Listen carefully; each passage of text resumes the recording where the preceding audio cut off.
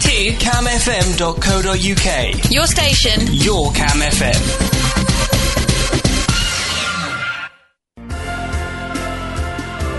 This is Chilled Afternoons on Cam FM. Helping you through revision.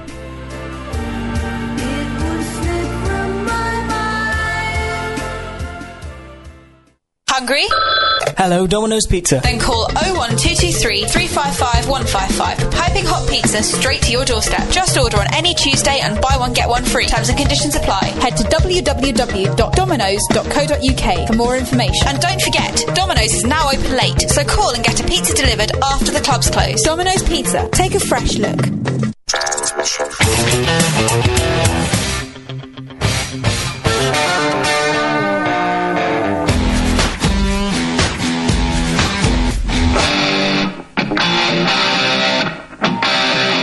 This is the start of something big. 97.2 camfm.co.uk. Your station, your Cam FM. Can't explain all the feelings that you're making me feel.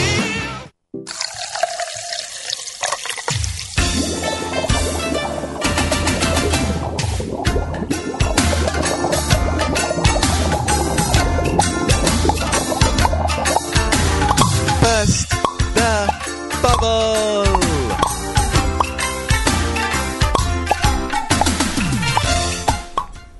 Hello and welcome to Burst the Bubble. It is Excellent Hat Day, on which the Queen's acquisition of the most excellent of hats is celebrated.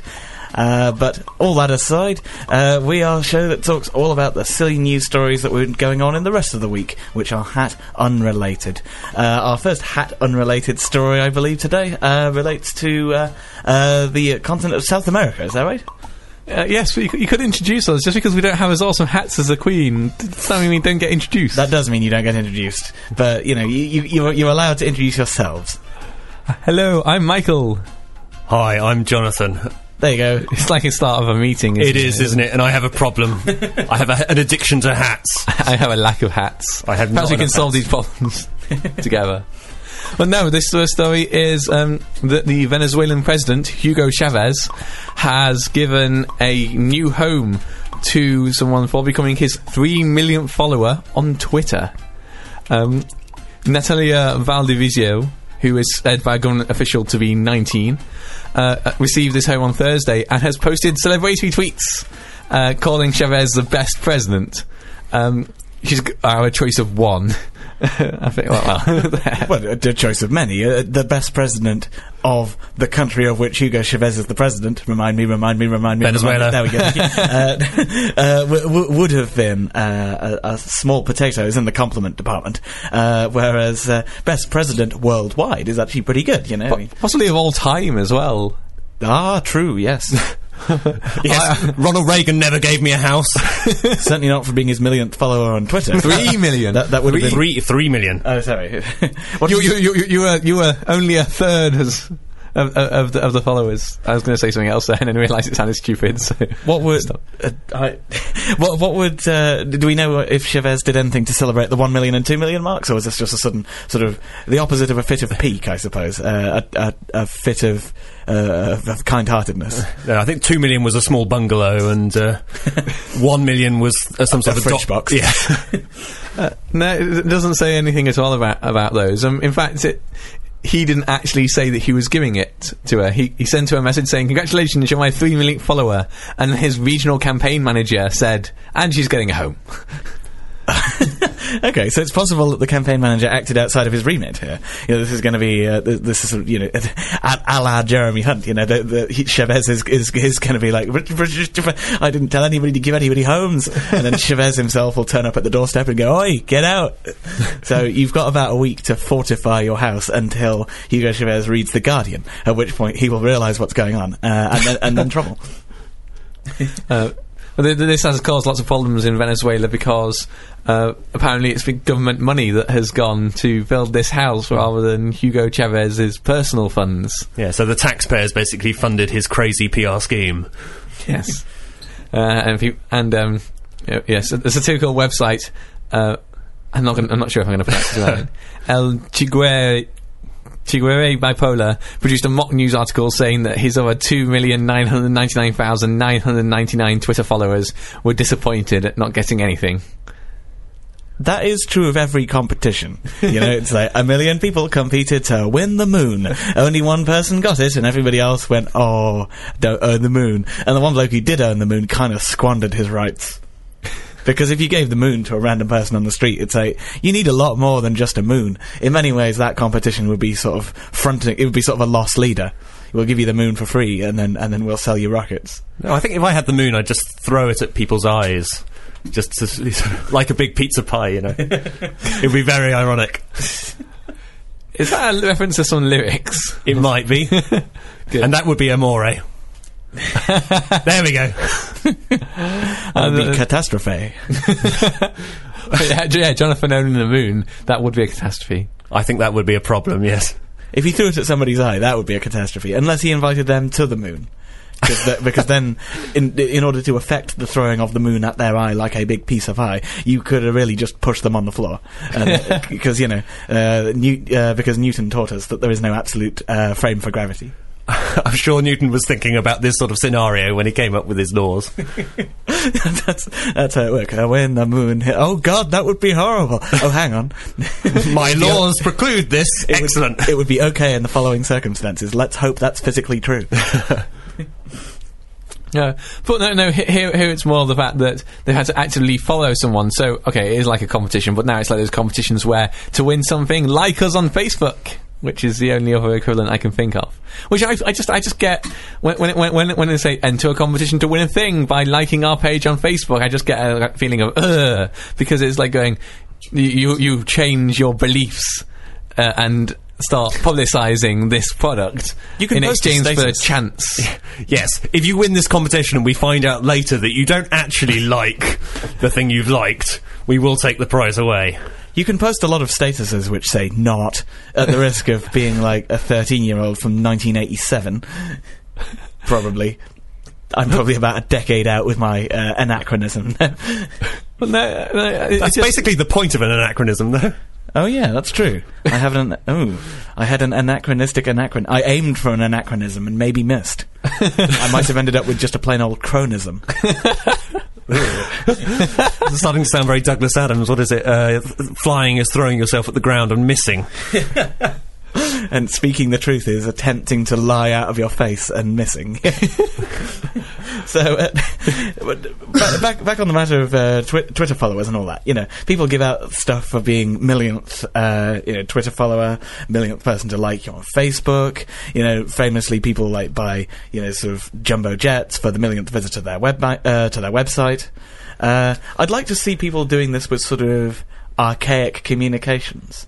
You know, I'd like somebody to launch a campaign, which is, we will give a free car to the 100th person to send us a telegram. or a telex, you know, or a carrier pigeon, because it's quite hard to source them. You know, it would force you to sort of go out and sort of go, how in the heck do I? Like, I'm pretty sure the systems for all three of those exist, due to the fact that telex is still used in parts of the third world. That, you know, telegrams technically exist. You know, they're probably re-implemented in various ways, and the continued existence of pigeons. So it'd be possible to do. You could like, when you have a kid, you can say, and the like 3,000th person to meet my kid, we'll give some sort of prize to. To what? What? Instead of like going for method of communication like that, just talking to. Oh. I thought you were saying that your kid was your mechanism of communication. Like your kid just made calls of the UK and you had to go, hey, you're Michael's talking child. Here you go, talking child, take this note. And then the talking child would go and find you and deliver it and then come back with the response. You had to wait patiently in the same location. No, I was going slightly more mundane utility of just speech.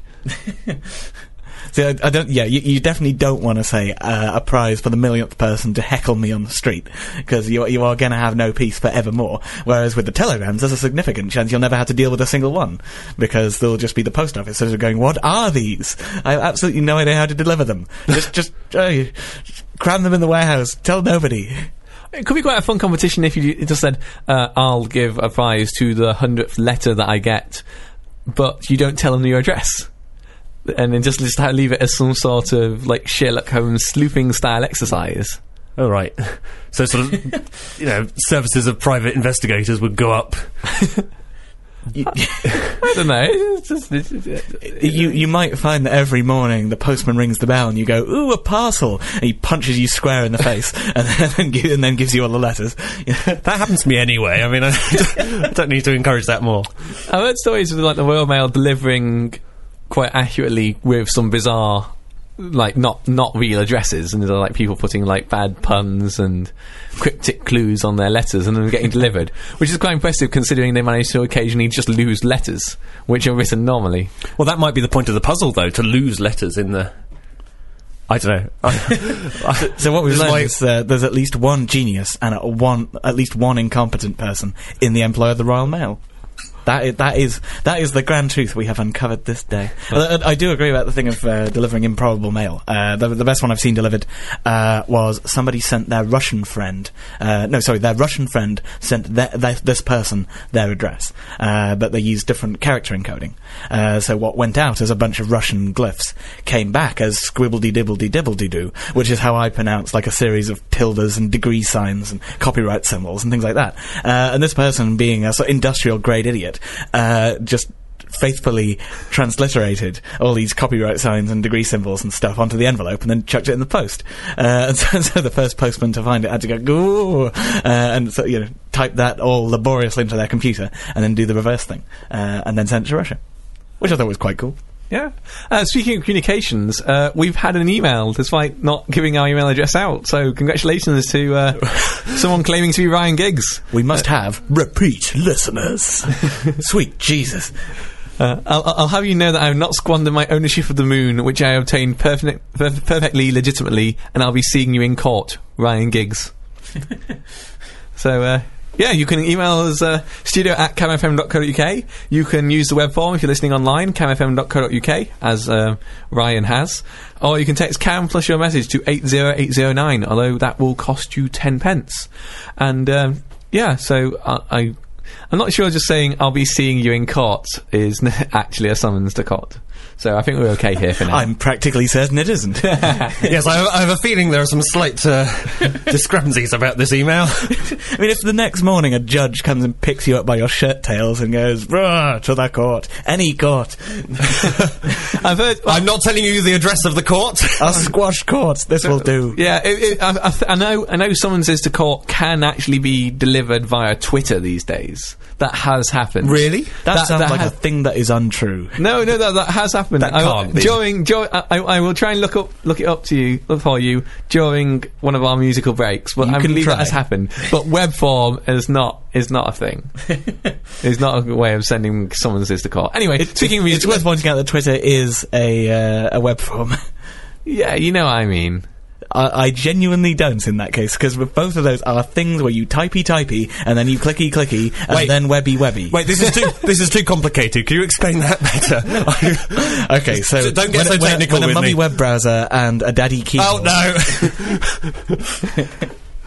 Oh dear. So anyway, I believe that besides the antics of Mr. Chavez, there have been other goings-on in the week preceding Excellent Hat Day. What other non-hat related stories have we got?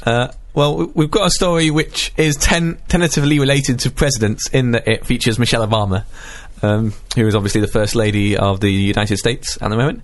But she has written a book, supposedly, which is Tales of the Presidential Vegetable Patch, and is a healthy eating cookbook that she's had time to do. Apparently she's got a higher poll rating than Barack Obama at the moment, which is quite funny. A higher approval rating, so this is her attempt to capitalise on it. So is it entirely non-fictional? Because the title Tales of the Presidential Vegetable Patch makes it sound kind of like the Wombles. You know, like there's going to be like tiny CIA operatives who live amongst the broccoli.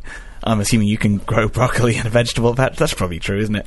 I'm picturing just broccoli wedged in the ground. Yeah, sadly that's not the title. That's just how it's been described. The book is actually called American Grown: The Story of the White House Kitchen Garden and Gardens Across America. Past the sick bucket. They called it American Grown, and they failed. An American grown sort of. Not quite that sort of groan, but They should have passed it by Captain Homonym, who was employed at the publishers in order to detect this kind of foolishness. Anyway. I quite like that. This is her big move though. This is her big get Barack re-elected move. Is to publish Tales from the Presidential Vegetable Patch, or The American Grown. Urging my way through the ages. It's presumably it's going to make her look at best quite privileged. Because. Most people live in places which don't have vegetable patches. Most people don't have the Secret Service to keep away pesky kids from nicking your leeks. Or aphids. Little aphids. Yes. Excuse me, Mr. Aphid, I'm going to have to take you outside. You're outside. Oh, well, that was quick. Very efficient, the U.S. Secret Service. But it sounds like a bizarre book, because apparently it's full of glossy photos of luscious vegetables. Along with how to on creating a compost bin. So I'm not sure. It's just like generic gardening and food, rather than sticking to anything. I don't know if there's an American theme running through it. How would you theme a gardening book as American? There would be cheese on everything. Like the growing techniques would all involve cheese.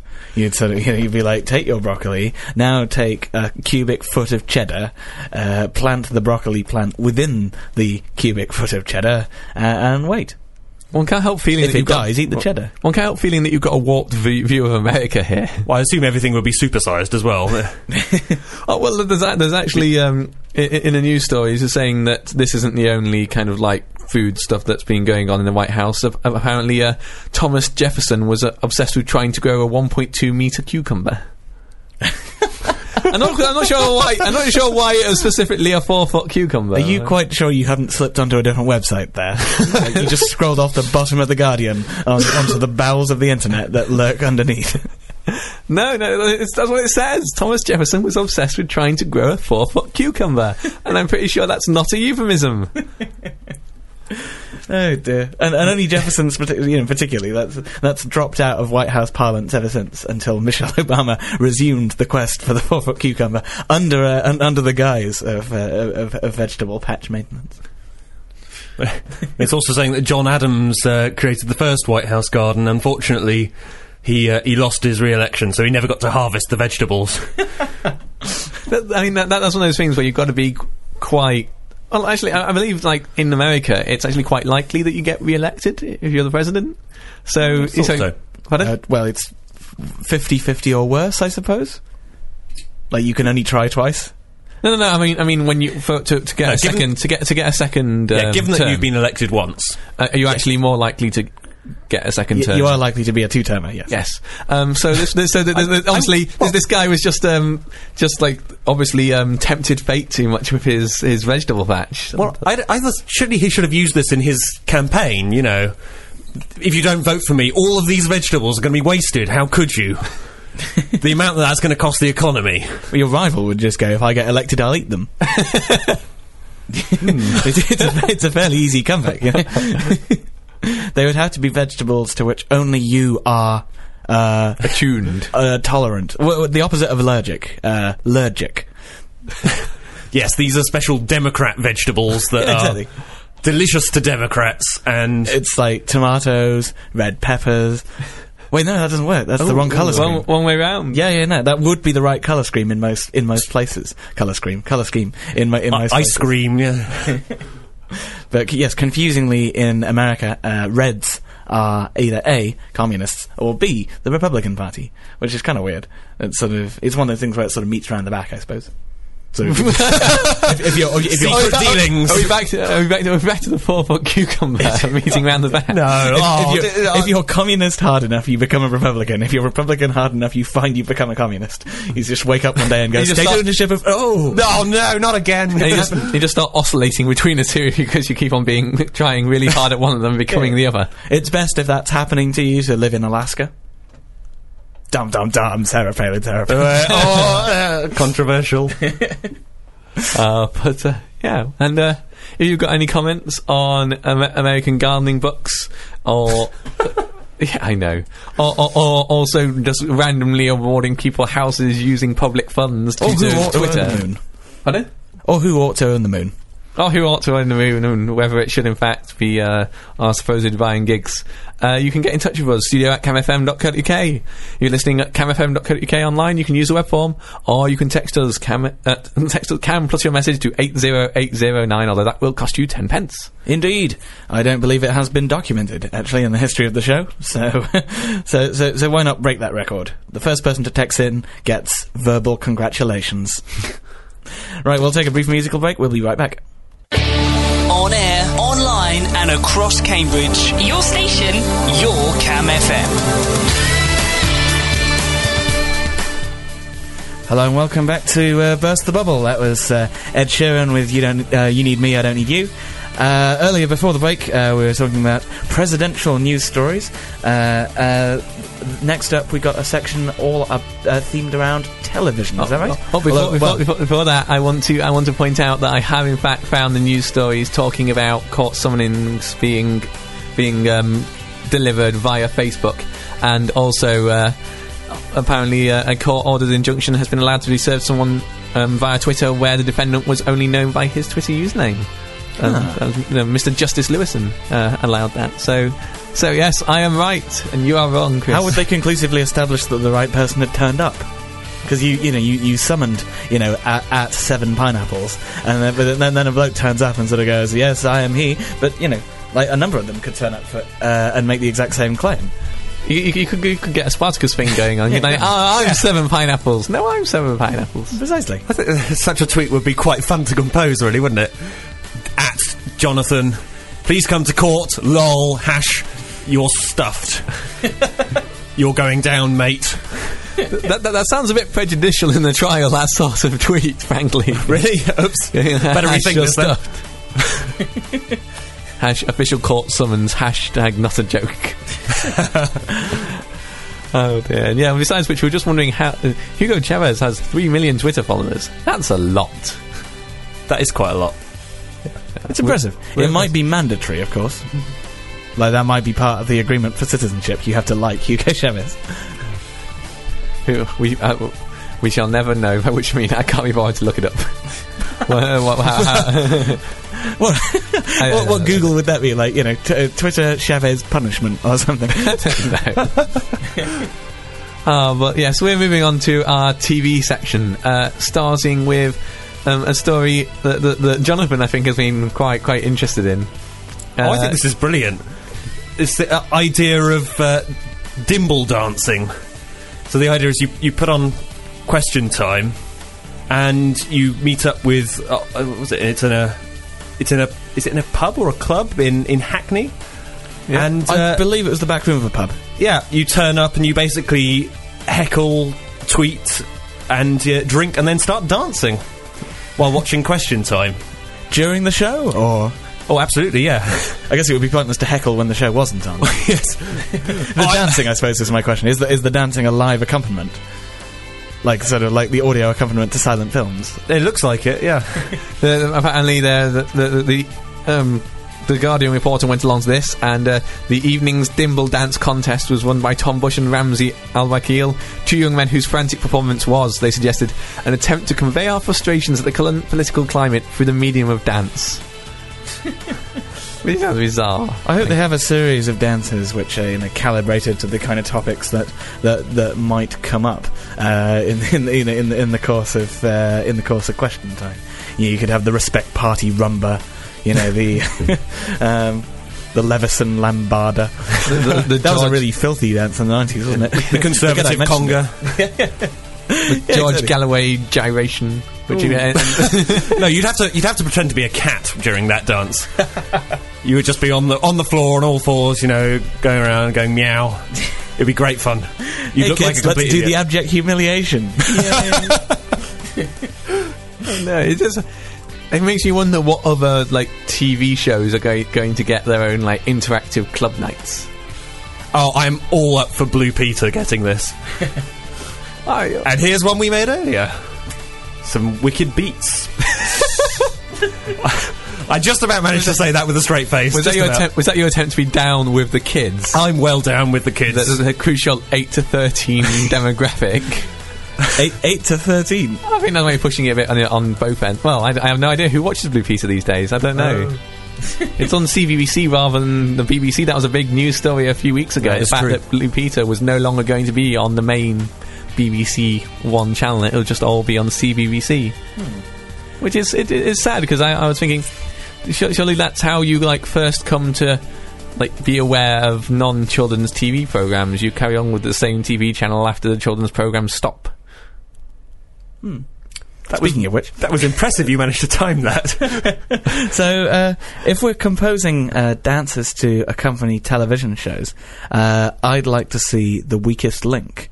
And the way The Weakest Link would work as a dance is it would be a stripper, and they would take off an item of clothing for every step up the weakest link ladder, but every time they banked or lost, then they put all their clothes back on again. Frantically in time for the next question, is it? Quickly dress again. They might have magnetic pants or something in order to make that easier. You just sort of go clothing assemble. It's going to be the new film. We've had Avengers Assemble. The next one is Clothing Assemble. Well, yeah, that's going to be for a slightly different age range, I think. That one, different market, straight to video. Yeah, exactly. But I think that would be quite fun as a viewing. Well, it would be a very frustrating viewing experience, especially when the contestants were really incompetent and they'd keep on sort of removing their left sock and then they get something wrong and they go put it back on again. Oh dear. I think we should move on because. Let's just move on from that because that might get complaints, and that there we go, segue. Because there has been a list of which adverts have got the most complaints in 2011, and there's a Phones for You ad which attracted 659 complaints, which is like a horror movie style campaign. Yeah, it basically looks like The Ring or The Grudge, that sort of thing. I would have thought it's just one of those things. You rarely get non-horror films which are the thing that was well known. Okay, now I started thinking of that. I can think of loads of films that aren't horror films that start with the. So ignore me. But it just strikes The King's Speech. Oh yeah, I found that pretty horrifying. The Graduate. Yeah. Oh yeah, that's terrifying as well. That one. But yeah, it strikes me that this doesn't seem to be a very realistic demonstration of how to sell a phone, because essentially in the advert the creepy child attempts to scares this woman by herself in a car park and then tries to sell her a phone, and it doesn't reveal at the end whether she actually buys the phone. I assume not. Yeah, I get that about a lot of adverts. You kind of go, how is this selling me a product in any sense? You get all these ones, and to be fair, if you can't understand what the advert's going to be about, chances are it's either a car or a perfume. And just at the end, it'll go, it'll go like car name. The stylish car or something. you can tell I'm not in advertising car. You know what I mean? You can live your life with style, and up until that point, it's been all people going around bars and that sort of thing. And then all of a sudden, the car turns up in the last 5 seconds. These aren't things where you're supposed to go, goodness me, I want to be those people on the advert. Drivers at once to the capitalism depot. You're supposed to just bank this stuff around in your brain. So if at some later point you're like, could do with smelling nicer, or could do with moving faster, then you sort of go, come on brain, conjure up names of valid vehicles / perfumes, and don't confuse the two. I don't want to end up with an Audi sort of going, how's this supposed to make me smell better? I love this idea of a capitalism depot. I once accidentally drove to the communism depot and they repossessed all my property and distributed it among the state. They have also unleashed the list of the top 10 most complained about ad campaigns, and the top one was a KFC one with people singing with their mouths full of KFC. We've got a ridiculous number of complaints. It's gonna all the things that you could complain about, and there's someone talking with their mouth full. So maybe there's tick boxes on the ASA website that are like, why would you like to complain about this? You know, is it due to sexual content, excessive violence, bad language, improper table manners? You know. I think this is great because this got more complaints than another one which featured somebody kicking a cat. I point out that the kicking the cat one, you never saw the cat get kicked. It was just heavily implied. Oh, that makes it all right then. I think it's like you can lower the rating of your film by having things be heavily implied rather than showing them. So surely obviously it's better than showing someone actually kicking a cat. Okay. Even if it's a CG cat or like a model cat. It's like the PG-rated version of Aliens, where you just cut away to a couple of people going, goodness, oh, blimey, I don't like the looks of that. Ooh, and an octopus. What, octopus? I mean the chest burster, don't I? I'm saying octopus actually because of having seen the film Prometheus just recently, which is sort of Aliens Zero and rubbish. Alien 0, Prometheus 1. And I think the score at the end of that film was, I think it was a 0-0 draw, to be honest with you.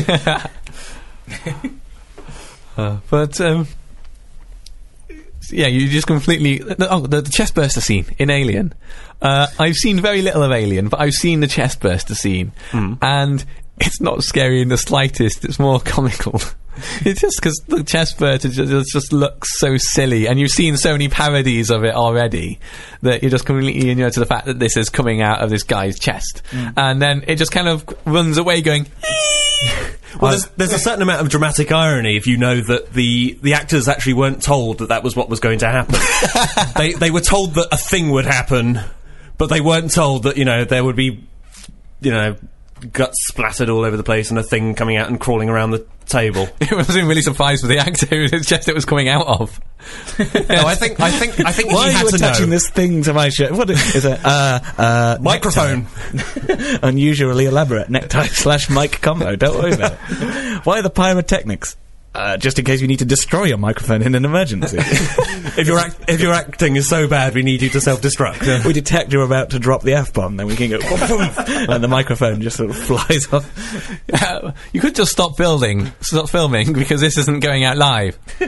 Yeah, but we built the exploding microphones, and now we've better use them. Wait, waste otherwise. Don't they normally use a boom? Oh. Sorry to be that guy, but... What do they have in their scripts then? It's just like, stuff occurs here. Pretty much. I'd assume that's what... chest burster occurs. You don't really need to go into detail? No, but they're not being told what it was. It's just kind of like, react here. Yeah. And then kind of like, a couple of minutes later, kind of like, plot resumes. Well, I'll say plot resumes. That is plot. Maybe you'd pass it off as a typo. It'd say chest burster emerges, and you'd sort of go, what's that? Oh, it's a typo for chest buster. An alien barges in and plays knight to king's bishop 3 and then storms off. Right, everyone's terrified by this. Yes, and then they react appropriately. So all the actors are winding up for "Ooh, that was a cunning move." Yeah, all the actors get out their chess opening books and start going, "Well, what's the response to that?" I use the other method of writing down chess moves. I, for one, am disappointed the aliens are not using international conventions of notation. Oh dear, but yes, I think we should move on to our final TV story, which is a bit that a picture researcher for the BBC took an image that they used in the BBC News, which was supposed to be for the United Nations Security Council. It was, in fact, the United Nations Space Command, which is a fictional body from the video game Halo. Mm-hmm. It got more embarrassing when they cut to scenes of devastation, and that was actually just the Covenant laying waste. The Covenant is a thing in Halo. Otherwise, that doesn't make any sense. And explaining your jokes makes everything better. Well, it does in that case, because otherwise I was suggesting there was some shady body named the Covenant that was laying waste to North Africa. Yes, as far as I'm aware, that actually might be happening. I don't know enough about it. I mean, it's probably not the aliens out of Halo, but there might be a body called the Covenant that is laying waste. If so, my apologies. But you talk about computer games things being used. There was the ITV documentary where it was on IT. Yeah, it was ITV where they'd taken a helicopter being shot down from a video game and claimed it was Al Qaeda, I believe. And I think they claimed it was. Oh, was it IRA? IRA terrorists. Yeah. Yes, it was IRA. Yes, I've seen an amusing parody of that where they replaced the footage with sort of a 1990s 8-bit. They cut to Pac-Man. Yes. Is Pac-Man a lot more violent than I remembered it?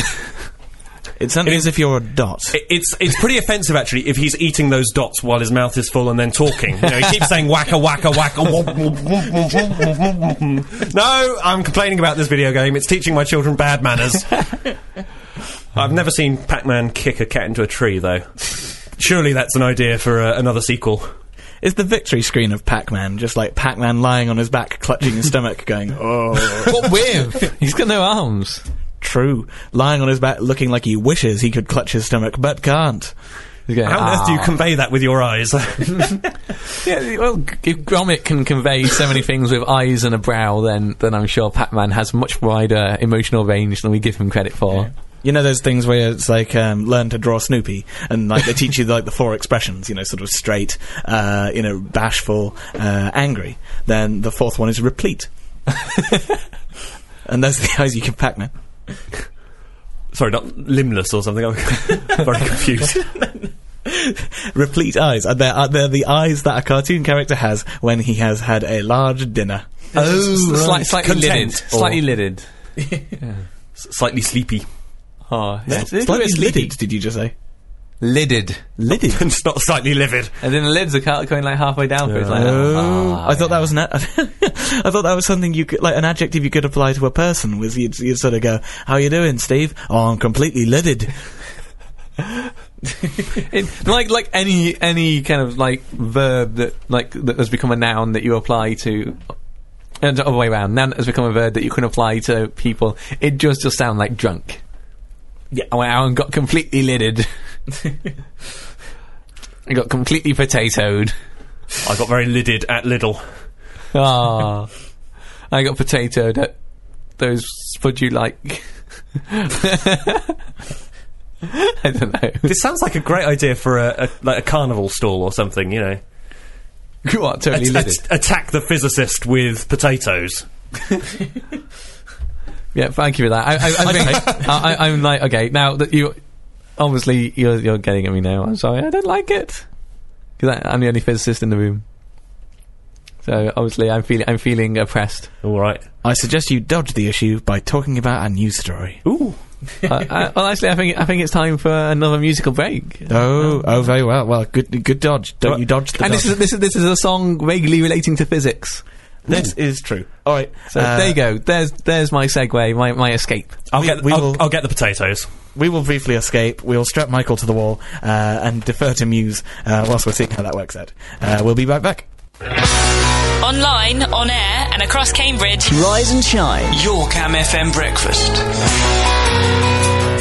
Hello and welcome back to Burst the Bubble. I'm happy to confirm for listeners who are in a confused state of mind that it is not breakfast time, but I love the breakfast music, so yeah. Also, breakfast at 4 in the afternoon is legitimate. I have consumed it myself at least on one occasion. Now, earlier in the show, we were talking all about President Hugo Chavez and his antics, and then we moved on for a section all about television, and now we're going to sweep up the miscellany of news in this final section. But before we get to that, we've had an email in over the break. A listener kindly confirms that straight, bashful, angry, and replete are the only 4 emotions that they ever experience. I think we can extrapolate from that to humanity and say I'm right. But sadly, this person is identified only by a number because they didn't send he a is name. a number. Oh, he, she, not necessarily he is.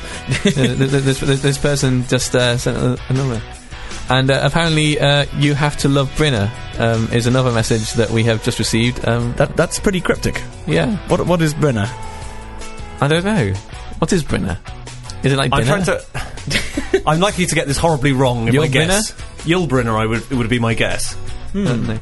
If you just sent us that message and you can clarify, that would be brilliant. But now we've got some more news stories to talk about, and starting with the Olympics, because there are volunteer Olympic guides who are going to be in London over the course of the Games in their, I'm not sure whether to say wonderful or not, purple and pink outfits, including a hat with a quite bright purple band over the white hat, and they are going to be just basically they're going to be the face of London, apparently, as the 66-page manual that they have been sent says.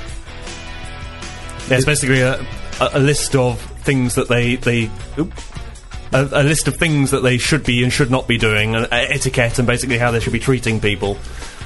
And yeah, there's some wonderful suggestions in there about suggesting where they might enjoy fish and chips and stuff. Yeah, so if somebody turns up and says, "Hello, I would quite like a fish and chips breakfast," it's 4 p.m. That's sadly not in the manual. That's just in the news story. Is it? Think. Oh man. Well, apparently Brinner is breakfast at dinner. We've had confirmation of that through. So never heard of that. That's the logical equivalent of brunch, I suppose.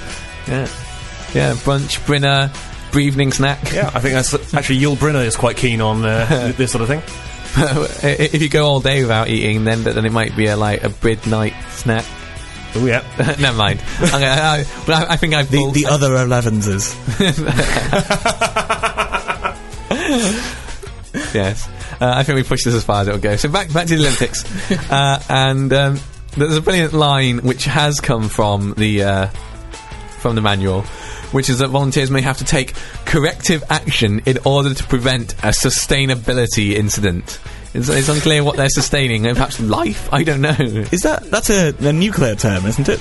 Yeah, you can have a criticality incident, which is when you get the critical mass of fissile material into the same location, and as a result lead to a chain reaction. In other words, a sustainable reaction, one which sustains itself at the same level. So I think that what this tells us is that we are facing a nuclear-powered Olympics here.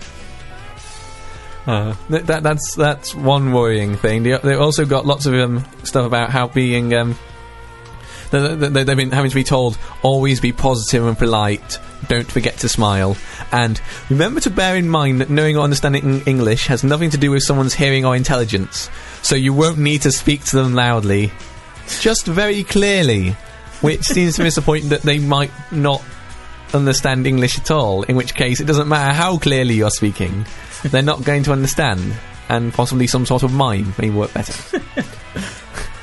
I do remember being in a French cafe many years ago, and we were sat there, and this English woman turned up at the counter and said, "I want a white coffee," and the person behind the counter is just like, "What?" And she goes, "White, like a newspaper," and just starts waving the newspaper in the guy's face. That's probably not recommended in this manual. I think, also because newspapers are generally black on white, so it could be either, really, couldn't it? If it's a photograph or something, they hit at the right time, you might end up with, like gummy bears or something in. Could you maybe convey this entire manual just by drawing a picture or a caricature of John Cleese with a cross over it? That's essentially the complete guidance we're giving here. If he would do it, don't. Basically. You're going to spoil it now. We're going to talk about all the other things and what you couldn't do, and you just cut it to the go ahead and give us some specifics about things that John Cleese would do, and therefore one should not. That's the bit where you go ahead, by the way. Oh no, I was going to go ahead just talking about the rest of the stuff in the news article, not specific examples. You put me on the spot in it here. I mean, besides kind of like mentioning the war, I can remember very little about what John Cleese would do. Don't set Spanish people on fire. That too. Don't set anyone on fire. Do not, under any conditions, turn to another human being and say the words, "Is this a piece of your brain?" He genuinely did do that. I didn't make that up. That is a thing. I know. As pieces of advice go, that's actually surprisingly specific. There are many other things that you should not turn to a fellow human being and say, that just being one of them. I suppose any of their other organs. Is this a piece of your pancreas? No, not any more acceptable. Not any better.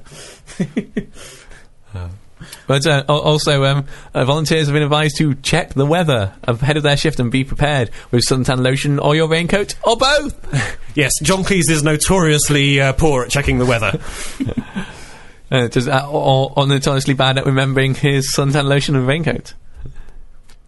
Yes, 'cause it says be prepared with one, the other, or both. He always leaves them both at home.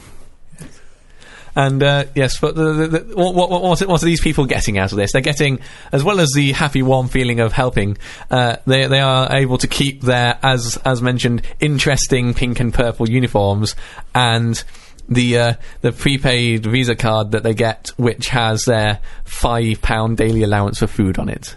Oh wow! I know. Sign me up. Well, you had to sign up about a year ago, so but get into the time machine. Well, I hear there's a Ukrainian man that may be able to help me with... You didn't see this? There was a guy selling tickets to the games. He got caught recently, I think. Anyway, that's not very interesting or funny, so I suggest you move on. Yes. So to just on a little end note for that story, we got a strange phenomenon emailed in, a request. We are requested to talk about the concept of the Rat Olympics. So says Helen. Yeah, specifically in Yorkshire. No, she is in Yorkshire. The Rat Olympics need not necessarily be in Yorkshire. Why not suppose they are? Well, the Rat Olympics are being held in Wakefield. I think this is a reference to the fact that we had the rat plague in one of our previous shows recently.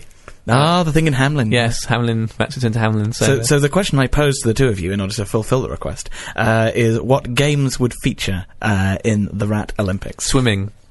Yeah, because they can swim. They can swim. Rats can swim. Yeah, and then you can say they look like drowned rats. I think there would be a round where, you got that rat that grew a human ear on its back, like not spontaneously, but one was implanted into its back in order to grow a spare ear for somebody, basically. So that could be one of the games. You could grow the most elaborate of unusual organs on one's back. You'd have a rat sort of go and check it out, fully functioning liver. There would have to be a tail vaulting event where the rat basically runs backwards up the track and then uses its tail like that. Yeah, yes, makes its tail rigid and then just goes catapulting over the. There would be there would be a game where somebody throws stones and then the rat has to run and get hit by them. Because it's the phrase, isn't it? In London, if you threw a stone, you'd hit a rat. Oh no, that's not it. Sorry, it's you're never 10 feet away from one, is it? There's another thing about throwing. If you throw a stone, you'll hit one. Yes. So the game here will be shadowing people.